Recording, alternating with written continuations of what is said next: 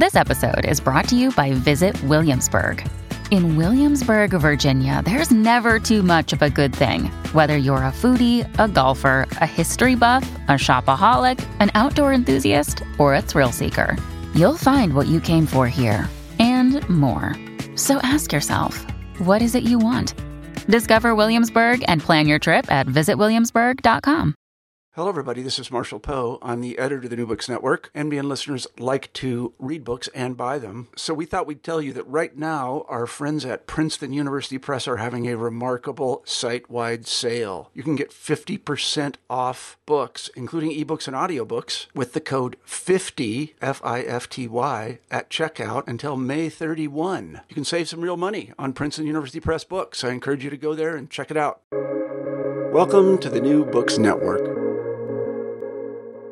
Hello, and welcome to New Books in Russian and Eurasian Studies on the New Books Network. My name is Diana Dehanova, and I'll be your host today. I'm speaking with Dr. Alexander Smith, Reader in Russian Studies in the Department of European Languages and Cultures at the University of Edinburgh. We're discussing her 2020 book, Poetic Canons, Cultural Memory, and Russian National Identity After 1991, co-written with Catherine Hodgson, Professor of Russian at the University of Exeter. This book is the winner of the Alexander Nove 2020 Prize from the British Association for the Slavonic and Eastern European Studies. Dr. Smith, welcome to the program, and thank you for joining me today. Yes, thank you for having me. So to start us off, could you talk a little bit about your research background and how this book came together? Well, I've been working for a long time on the Pushkin myth in Russian 20th century poetry, and I've written quite a lot about it. And Catherine Hodgson actually wrote a book on Olga Bergholz, but also on women war poetry and several articles on war poets. So it just happened that in 2009, we've decided to apply for a research grant and have a project for 3 years. So our initial idea was to have a collection of articles and invite different scholars who could write on poetry and on changing poetic canons. So we produced a book. After this project, there were several people who were writing on sort of a new approaches really to Russian poetry, on emigre poetry, on the assimilation of some emigre poets into contemporary sort of a canon and so on. But in principle, when we were applying for this grant, we were told it would be good actually to have a co-authored book, and we've decided to do it as soon as we finish our first project. So this is sort of like an extension of this HSC grant, and we actually worked for about 7 years on this book. So that was quite rewarding and very interesting on many levels. So basically we decided that we sort of have enough knowledge between the two of us to write about different aspects really of the canon formation in the post-Soviet period. And also we were interested in the way how memory really affects poetry, how we could approach poetry from the point of view of some memories really that people express or respond to in poetry. So that's how we've decided to create a conceptual framework that relates to Russian identity, but also to the use of different kinds of memories. Mm-hmm. And can you talk a little bit more about the format of the book and how your different specializations kind of came together in this project? Well, the book is called Poetic Canons, Cultural Memory and Russian National Identity After 1991. So it is actually has 518 pages. And what we've done, we've written a long introduction together. It's about 50-page long, really about the post-Soviet poetic canons, cultural memory, and Russian identity. So we used different approaches to memory and canons, but especially what we found very helpful in an overarching manner to use some memory studies that talk about triumphant memory and traumatic memory. So from our observations, it seems that post-Soviet sort of space somehow tends to oscillate between traumatic memory and triumphant memory. And somehow sort of our project sort of emerged just at a time when people started talking about memory wars in Russia. So it was quite interesting to see how it really is represented in poetry.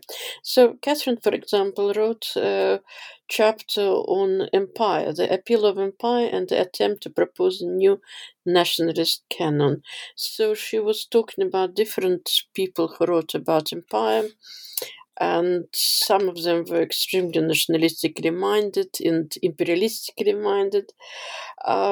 So she was very interested in this, but in some ways we thought that these particular people whom she discusses, of course, from the first glance, they might look different from each other, but they still had some imperialistic tendencies. So she writes quite a lot about Bondarenko, for example, but also Yuri Kuznetsov, and even Joseph Brodsky and Vysotsky. So she found that they all have something to say about imperial past or imperial future.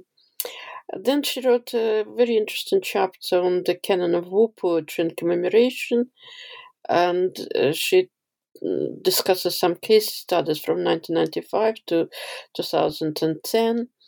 And what actually emerged from her findings is the fact that if you look at Russian anthologies that were published during the Soviet period and in the post-Soviet period, it seems there is very little difference between them. So, of course, occasionally people might just add some odd poets, but in principle, this particular topic seems to be very, very similar to the Soviet period. So the canon of war poetry more or less actually stayed the same.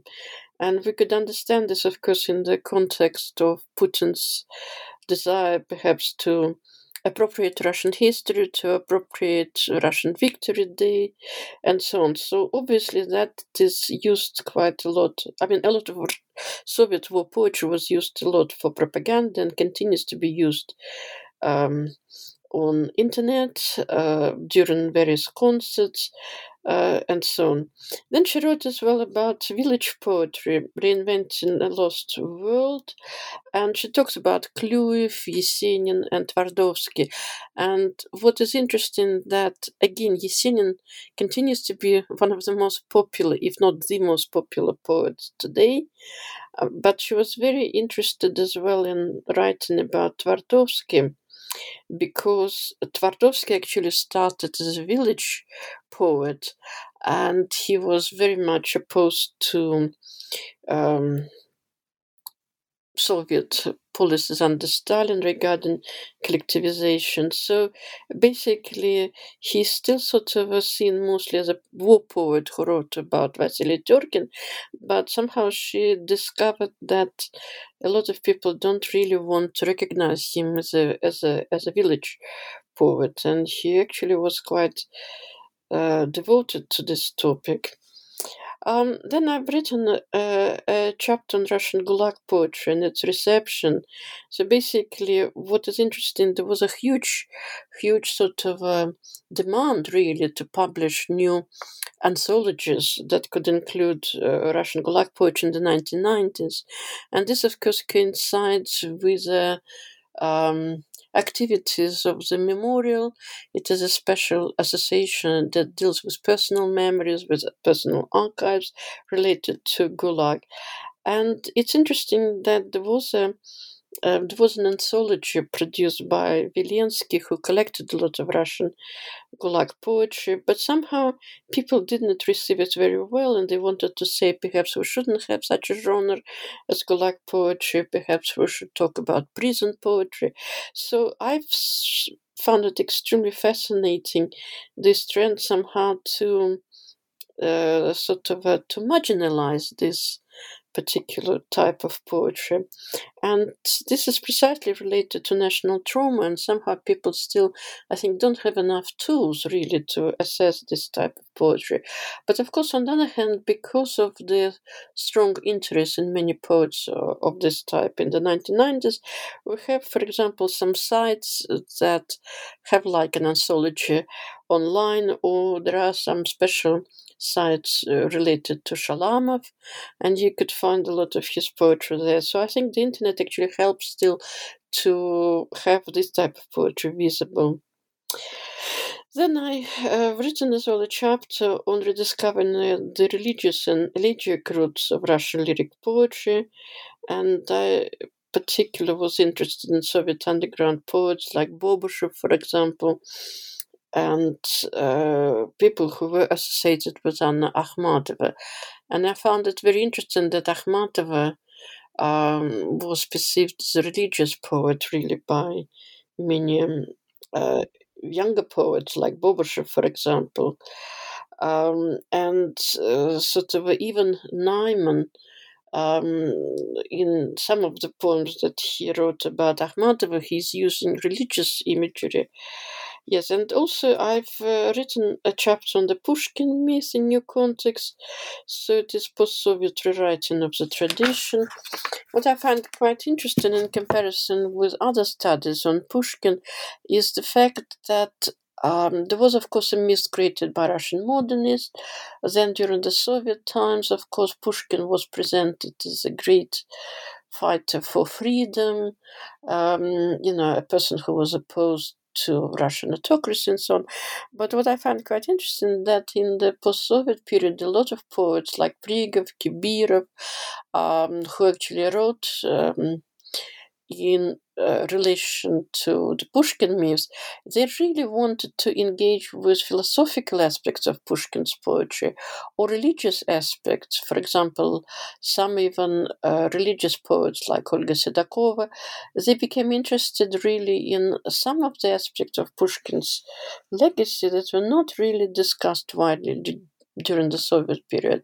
And also there's some interesting really philosophical poems, even written by Kibirov, that talk about environmental issues, and they engage with Pushkin and Goethe. Sort of he looks at them as if they were like forerunners of modernity, right? They had already some interesting things to say about the impact of modern life on ordinary people. And then the last chapter that I've written, it is on post-Soviet parody and ironic musing and the new poetic canon. So and then we had a conclusion in which we discussed this idea of Russian national identity that somehow is linked either to triumphant memory or dramatic memory. Why I was interested in parody, it is because for several years, I think it started in 2007 or so, there was a project which actually featured Bykov, and Bykov wrote a lot of poems, and they were performed on the stage. There was sort of like performances around this or that poem. They became very popular on internet. There were several shows even when Bykov and people who performed in this sort of shows would be traveling to different cities in Russia, but also they even came to London. And I was just quite fascinated. They would take, for example, a poem written by Yesenin, right? And they'll try to imbue this poem with some contemporary references. So it had sort of a very interesting angle. So people could recognize a poet written in the past, but also they could use this poem as a lens to look at the present. So I found that was a very interesting function of parody. It wasn't something that was dismissive of Soviet or pre-Soviet legacy, but it was just a very interesting attempt to bring this poetry from the past sort of back to life and make it relevant to contemporary audiences. So it is a huge book. It covers a lot of aspects, but we found it very useful, really, to put into one book all our findings, because I hope students could use this book, because we collected a lot of information, we analyzed it, and we present it in a way that is quite accessible, really. Absolutely. I'm actually planning a post-Soviet literature course for this fall, and I will definitely be using some articles from here. So it's a wonderful resource for that. So I wanted to ask you, I wanted to go in a little bit more detail about some of the chapters. But first, could you talk a little bit about sort of how you situate the study in the existing body of research on post-Soviet Russian poetry and also cultural memory? Well, I think, first of all, there were some articles written about Russian poetry, but they were not connected to cultural memory at all. So a lot of people wrote about postmodernist trends. Like, for example, there is a good book by Sofia Hagi, and she actually wrote about Kibirov, and I found her book very useful. Also, there was a very interesting book written about Slutsky, but Slutsky is presented in that particular book as a Jewish poet, really, Jewish Soviet poet, which was very, very interesting. But somehow there was no. Yes, and there were just sort of numerous articles talking about postmodernist trends, especially in relation to Prigov, like Stephanie Sandler wrote a couple of articles or so. But she actually collected a lot of interesting information about experiments in contemporary poetry. So she discovered some names that were not quite well known before to us, like Alexandra Popova, for example, who is an emigre poet who lives in Rome. So she actually was quite interested in experimental sort of nature. But what we tried to do, we tried really to look at it in a broader context.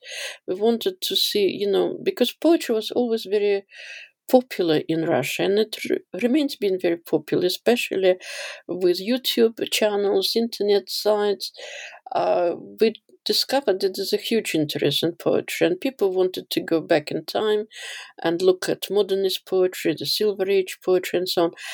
But at the same time, people didn't have really any sort of understanding that somehow all this is very, very strange, because what happened that with the collapse of the Soviet Union, I think it is quite incredible that already after the perestroika, people discovered a lot of trends that were suppressed, like, for example, unofficial poetry, right?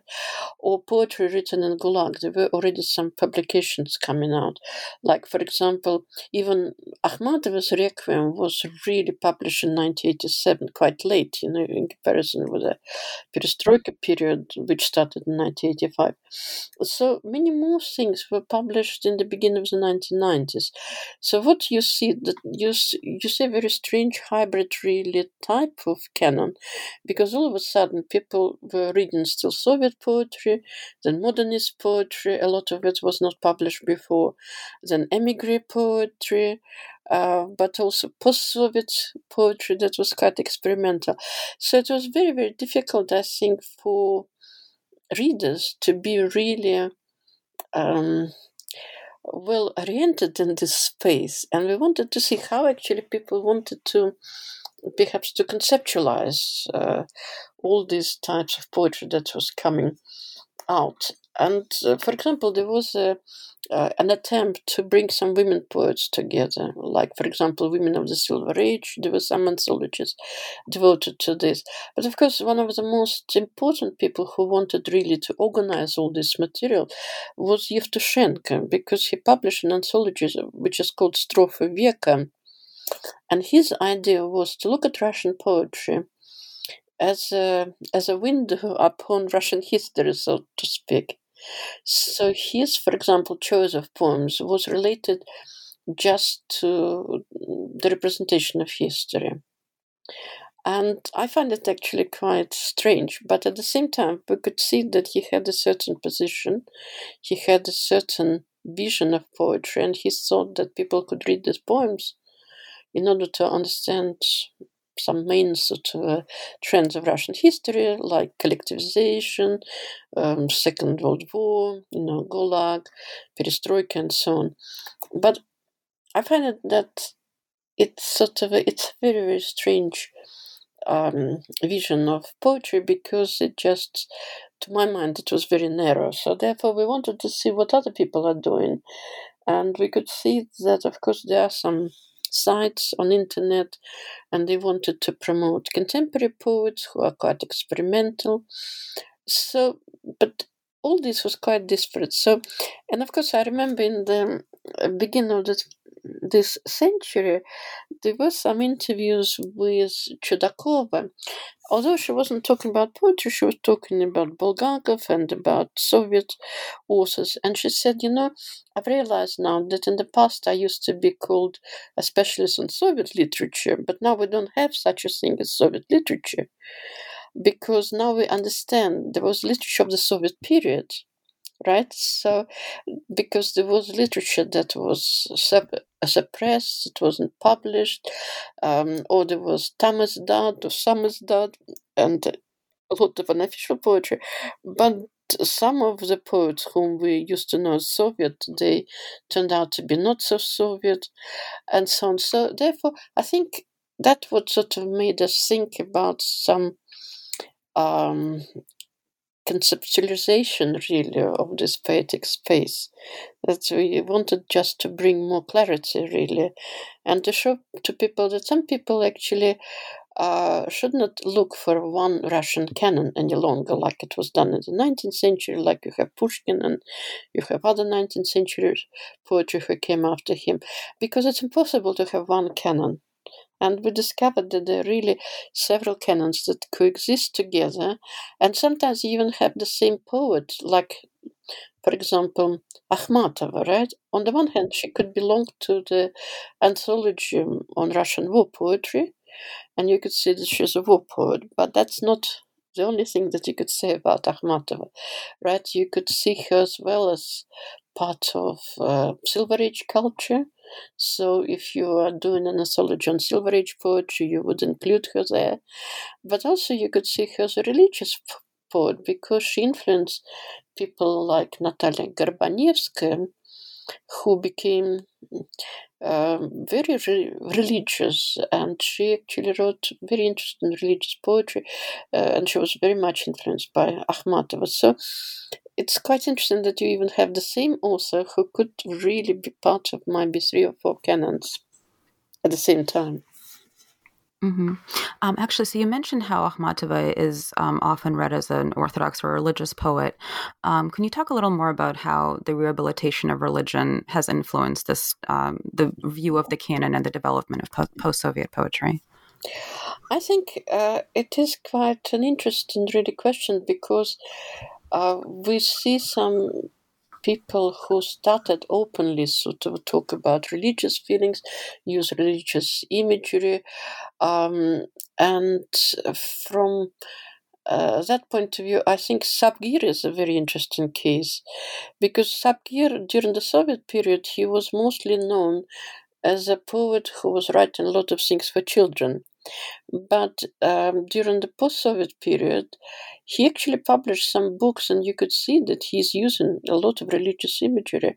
I think it gave him a chance, really, to talk about it openly, but also he is using religious imagery that is related not only to Christianity, but also to Judaic tradition and so on. But I find it sort of very, very interesting, because he managed sort of to make it relevant to people, and he managed to bring some images that would sort of speak to contemporaries of Sapgir today.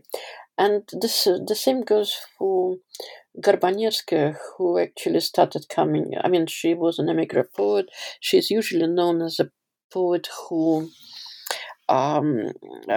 just went to the Red Square to protest against the invasion of Prague in 1968.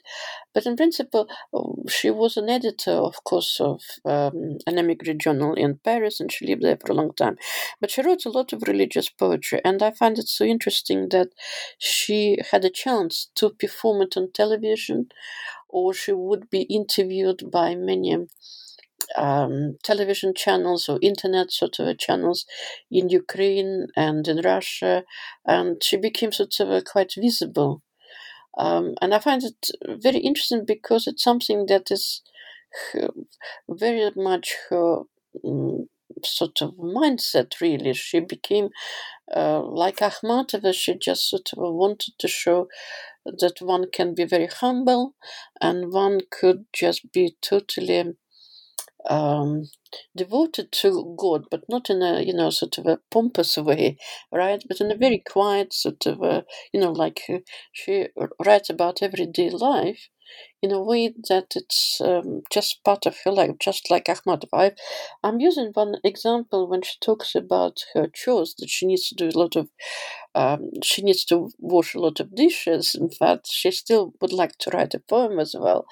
And it just sort of, it goes together really with her image, that she thinks, well, that is her chores, that she's happy to do them, and she's happy just to be able just to survive, to enjoy life in a way, because it was presented to her by God, right? So it's like a divine responsibility, really, to go through all these chores. And she sort of doesn't have this romantic image of poetry as something that goes against everyday life. I find it extremely interesting. And of course, Olga Sedakova is very much similar to this. Olga Sedakova wrote some elegiac poetry, on death of Brodsky, for example. And she is very much sort of a person who brings together classical imagery, but also some religious imagery. Like she talks about the Mother of God quite often. She refers as well to her idea of being of living in truth, really. And what I find quite interesting, that she has, for example, an elegiac poem dedicated to her cat who passed away, and to her it is a part of this divine sort of a world, right? She feels that everyone should be commemorating in this world, including cats, including animals. So I find it actually quite refreshing. But of course, it only became possible because of the emergence of many religious communities in Russia in the post-Soviet period, because Sedakova, for example, gets invited very often by different communities, not only in Moscow, but outside Moscow. People invite her to come, for example, to St. Petersburg, to a particular church, and they organize evenings for her. So I find it, of course, it would be impossible to think about it even during the perestroika period. Mm-hmm. Yeah, and I mean, for me, this recalls, an Orthodox tradition of kind of sanctifying the everyday, and the way that poetry, for some of these poets, kind of takes the role of a kind of sort of a sanctifying prayer, I guess, is the way I would put it, for everyday life. Yes, that's a good term. Yes. Just sort of coming from my religious studies perspective. I wanted to ask about, so related to the question of traumatic versus triumphant memory, is this role of nostalgia for lost empire, which is a key feature of post-Soviet nationalist thinking, of course. And this is connected, as you mentioned, to the importance placed on poetry in the commemoration of war. So could you discuss this connection, particularly in terms of the current Russian imperial project? Yes, I'm just sort of opening I think it is pages 84 and 85. And of course, sort of Catherine Hodgson, she talks about Brodsky's position as being quite ambivalent. And she, for example, talks about his sort of a poem related to Zhukov, Nasmert Zhukova. And she actually sees it as a as a poem that lends itself to be seen perhaps as an imperial poem. For example, Bondarenko, who produced a new Giselle biography on Brodsky, he actually sees this as a poem that is very much imperial. But of course, it is sort of an ambivalent, really, poem. And of course, if we think about Bondarenko himself, I mean, already in the 1980s, he was writing quite a lot of poems himself. And he, for example, when he writes about Brodsky, he says that Brodsky is the imperial poet because he sees his poem on the independence of Ukraine as being exemplary of this, as being representative of Brodsky's views. But of course, Brodsky himself didn't want to publish it. He just read it to the public in 1994. So there was just some copies published without really his permission. And sometimes even people wanted to say that it could be just a forgery. But of course, Brodsky's position is very complicated because, on the one hand, he doesn't really see Ukraine as an independent sort of a country. He sees Ukraine as a sort of the smaller country that is connected to Russia, and therefore he has a very strange comparison between Taras Shevchenko and Pushkin. So basically, he thinks that Shevchenko is not as good as Pushkin, but it's a very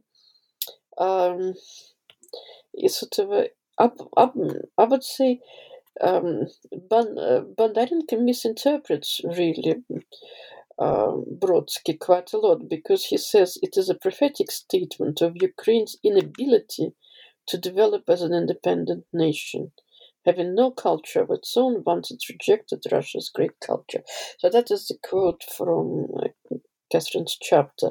But other people actually who wrote about it, for example, there is a Ukrainian author, Igor Kruchek, and he, in 2008, he actually thinks perhaps we should look at this poem as a sort of a contradictory poem that is somehow has both anger and admiration. So he's not really looking at it as a political poem. He actually writes, to judge by what he wrote, Brodsky could have been an imperialist or a liberal, or both of them at once. He could have changed his political preferences according to circumstance. It is, however, perfectly evident that he was predominantly driven by something quite different, the gift of a maker versus a creative speech poet. So it is an emotional sort of a poem, but you could see that this Ukrainian author doesn't really think that it says something in a very bold way. So Catherine actually was talking a lot quite about a strange poet who is very much devoted to Russian imperial sort of visions, and his name is Yuri Kuznetsov. And so Kuznetsov, of course, created a lot of mythologized as well accounts of Russian history, and he sees himself as being sort of a person who could be receptive of other countries or another nations, just like Dostoevsky used to say that for Russians it is important to have this quality of all responsiveness. So he presents himself as a person who somehow could be at home with Russian folk tradition, with Greek tradition, with German traditions, and so on. So he sort of he just borrows from all sorts of poetic traditions, but sometimes he sort of uses this very, very strange references to Russian history that are very similar, really, to post-Soviet pronouncements. Already in 1977, he wrote his poem Znamya z Kulikova, Banner from Kulikova, and what Catherine writes, the speaker transports a banner from the Battle of Kulikova to the present day. And the poem begins «Сажусь на коня Воронова, проносится тысячи лет». So what is interesting, you see, he was experimenting with this type of poetry that was not widely published at all in the 70s. And his approach to history became very, very popular in the post-Soviet period. So because of his vision of Russia's imperial mission, so basically, for example, one of the poems he wrote says, «Свои слезы оставь на потом, ты сегодня поверил глубоко, что завяжется русским узлом эти круче бездны Востока». So already you could see some Eurasians that have a trend in his poetry. And in principle, some people who wrote on Vysotsky, for example, there was a biography of Vysotsky written by Brodskaya, and Nesterov, so basically, they actually think that a lot of quotes from Vysotsky's songs were used by people who are interested in presenting Russia as a superior a country to the West. So in some ways, what I find quite interesting in her particular chapter, she actually says that is, quote, Bondarensko's use of empire as a criterion for the construction of national canon runs into difficulties caused by the critic's failure to come up with a definition of the characteristics and qualities of an imperial poet. So you could see he was trying to push for this special imperial canon, but he doesn't really provide any specific characteristics. So he's just talking about Dostoevsky's notion of all responsiveness, but also about Russian mission in the world, and also there are some themes that are related to the heroic past and so on.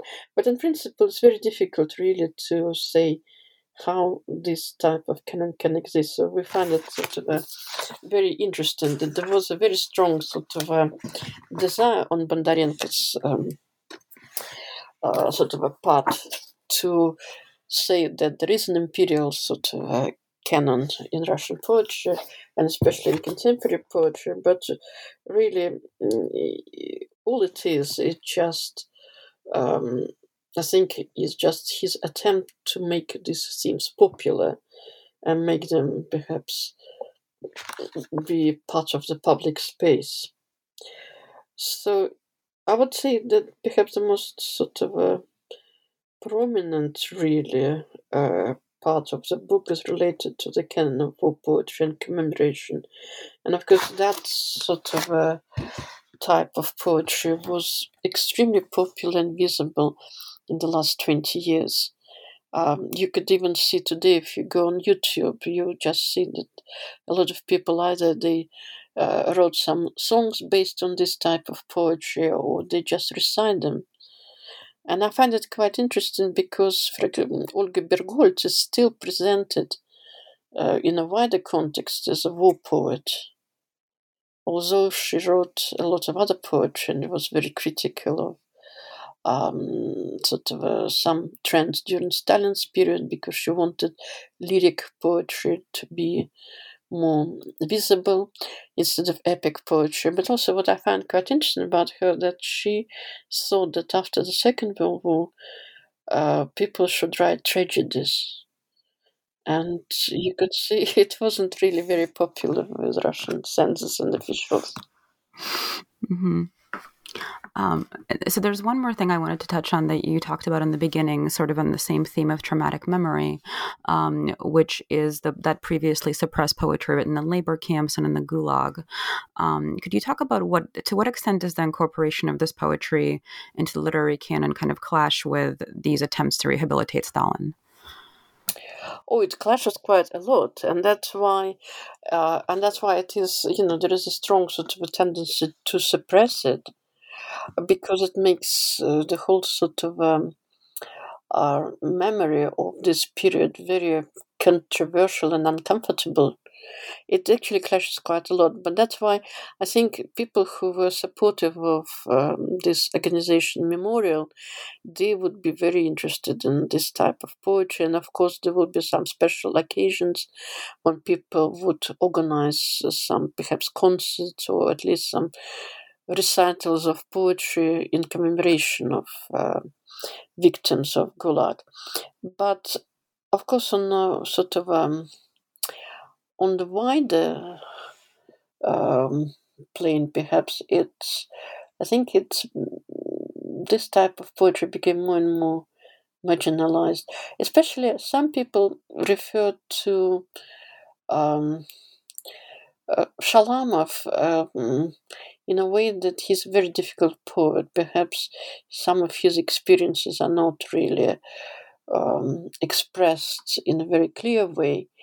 But I think because he's a philosophical poet, some of the things he's sort of writing about just are written not in a very emotional way, just like his prose, because people thought that he had this special sort of outlook as if he writes from the point of view of indifference, but it's not indifference, he just plays down emotions.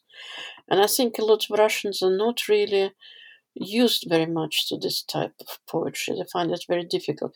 On the other hand, I've discovered that, for example, Anastasia Tsvetaeva wrote quite a lot of poems when she was arrested, and she was arrested on several occasions.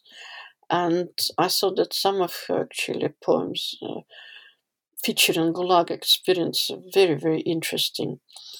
And again, I mean, people who are interested in Marina Tsvetaeva, Anastasia Tsvetaeva, there is a museum, for example, devoted to Anastasia Tsvetaeva in Kazakhstan, and people actually very much cultivate her poetry, including her Gulag poetry. So I think perhaps we could say that, again, that we have sort of a collective memory that exists might be in major cities, but also we have this notion of periphery, where people have their own stories and histories, right? For example, Tsvetaeva and her son used to live in Kazakhstan, and therefore she made some friends. Even some friends as well came from different Gulag prisons and so on. So there is a very strong memory related to her works, right? And the same could be said perhaps about people who work on Mandelstam. For example, in Voronezh, of course, in the past there were some festivals, and there will be some conferences dedicated to Mandelstam. So sometimes I think we should look as well at these local identities and local memories rather than one collective memory.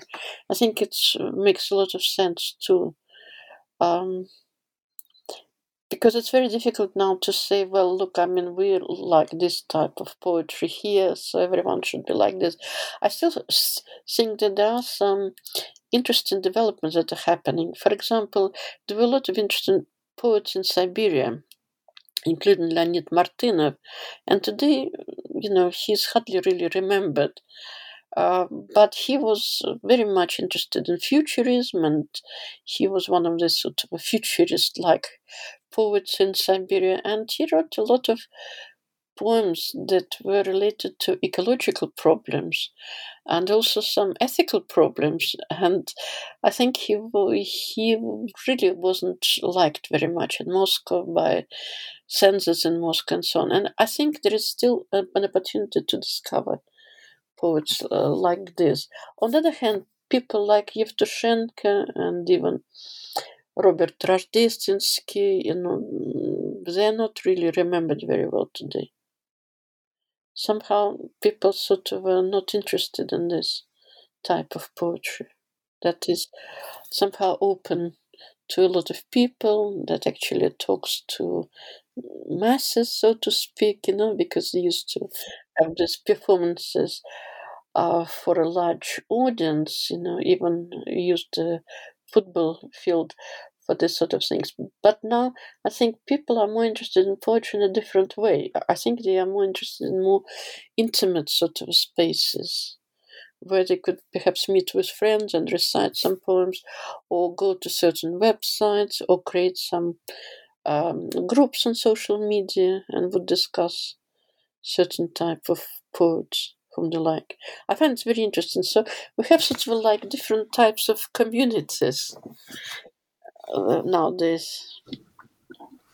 And I find myself wondering, I know this is maybe a little bit tangential, but how this is impacting literature education, particularly poetry education, and how young people are sort of being exposed to poetry who are growing up now. Yeah, it's a very good question, because of course we wrote as well about the educational canon. And of course there is a strong trend to use certain poems for school education. And I know, for example, in the end of the 1990s, people became very interested in Brodsky. And of course, I was actually talking to a couple of friends of mine who are teachers in St. Petersburg, and they said it's actually difficult to teach Brodsky. People, they find it very difficult to teach him. But at the same time, there are a lot of bards nowadays, or people who just write their own songs. Even some of them became very popular, like Surganova, for example, right? So they started sort of using Brodsky's poetry for songs. And of course, young people picked up this type of poetry through the exposure to songs. And at schools, I notice as well, sometimes on YouTube, you find some clips of different evenings. So kids actually perform poetry as a song. So perhaps, in terms of the classroom, they might just read a couple of poems. But in terms of their interest, really, they go beyond this. And they have their own sort of competitions for reciting poetry, or they use some poems as songs. And I would say, of course, this might be due to the film that promoted a lot of poetry. It was this Ironia судьбы или с легким паром. And people became quite attracted to this idea that you could write songs based on poetry. Oh yeah, absolute cultural classic, of course. For anyone who's from the former Soviet Union will recognize that title. So as we get to the end of our conversation, I wanted to ask you what you're working on now, if you wouldn't mind giving our listeners a preview. Well, I think it would be sort of safe to say that I have a book that is going to be published in the end of the year. It is a co-edited book with my friend from London School of Economics, and it is called Dialogism and Authorship. It is a film adaptation of Russian classics. So I've written a chapter for this, but also we wrote an introduction, and it will be published by Edinburgh University Press. We've just submitted the final version in the end of April. Oh, wonderful. Congratulations.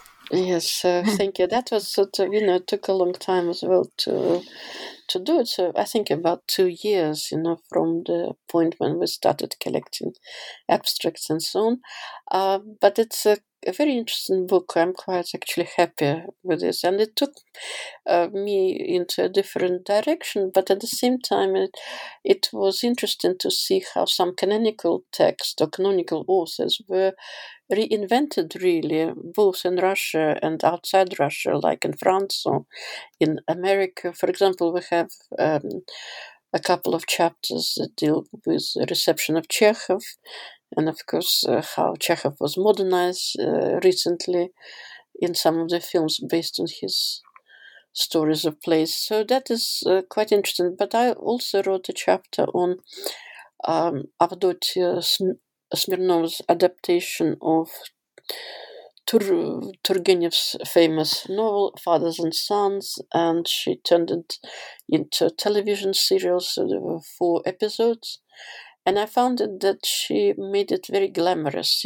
Somehow she wanted to make it similar to life in Russia today, that is enjoyed by very rich people. But at the same time, I felt that there was a lot of nostalgia, imagined nostalgia for this pre-revolutionary period, because Odintsova looks so glamorous. She has beautiful hats, beautiful dresses, and a lot of jewelry. So it was quite interesting that she reimagined Odintsova almost as a heroine of our time. Great. I've been speaking with Dr. Alexandra Smith, a reader in Russian Studies in the Department of European Languages and Cultures at the University of Edinburgh, about poetic canons, cultural memory, and Russian national identity after 1991. Dr. Smith, thank you again for joining me today. Thank you very much.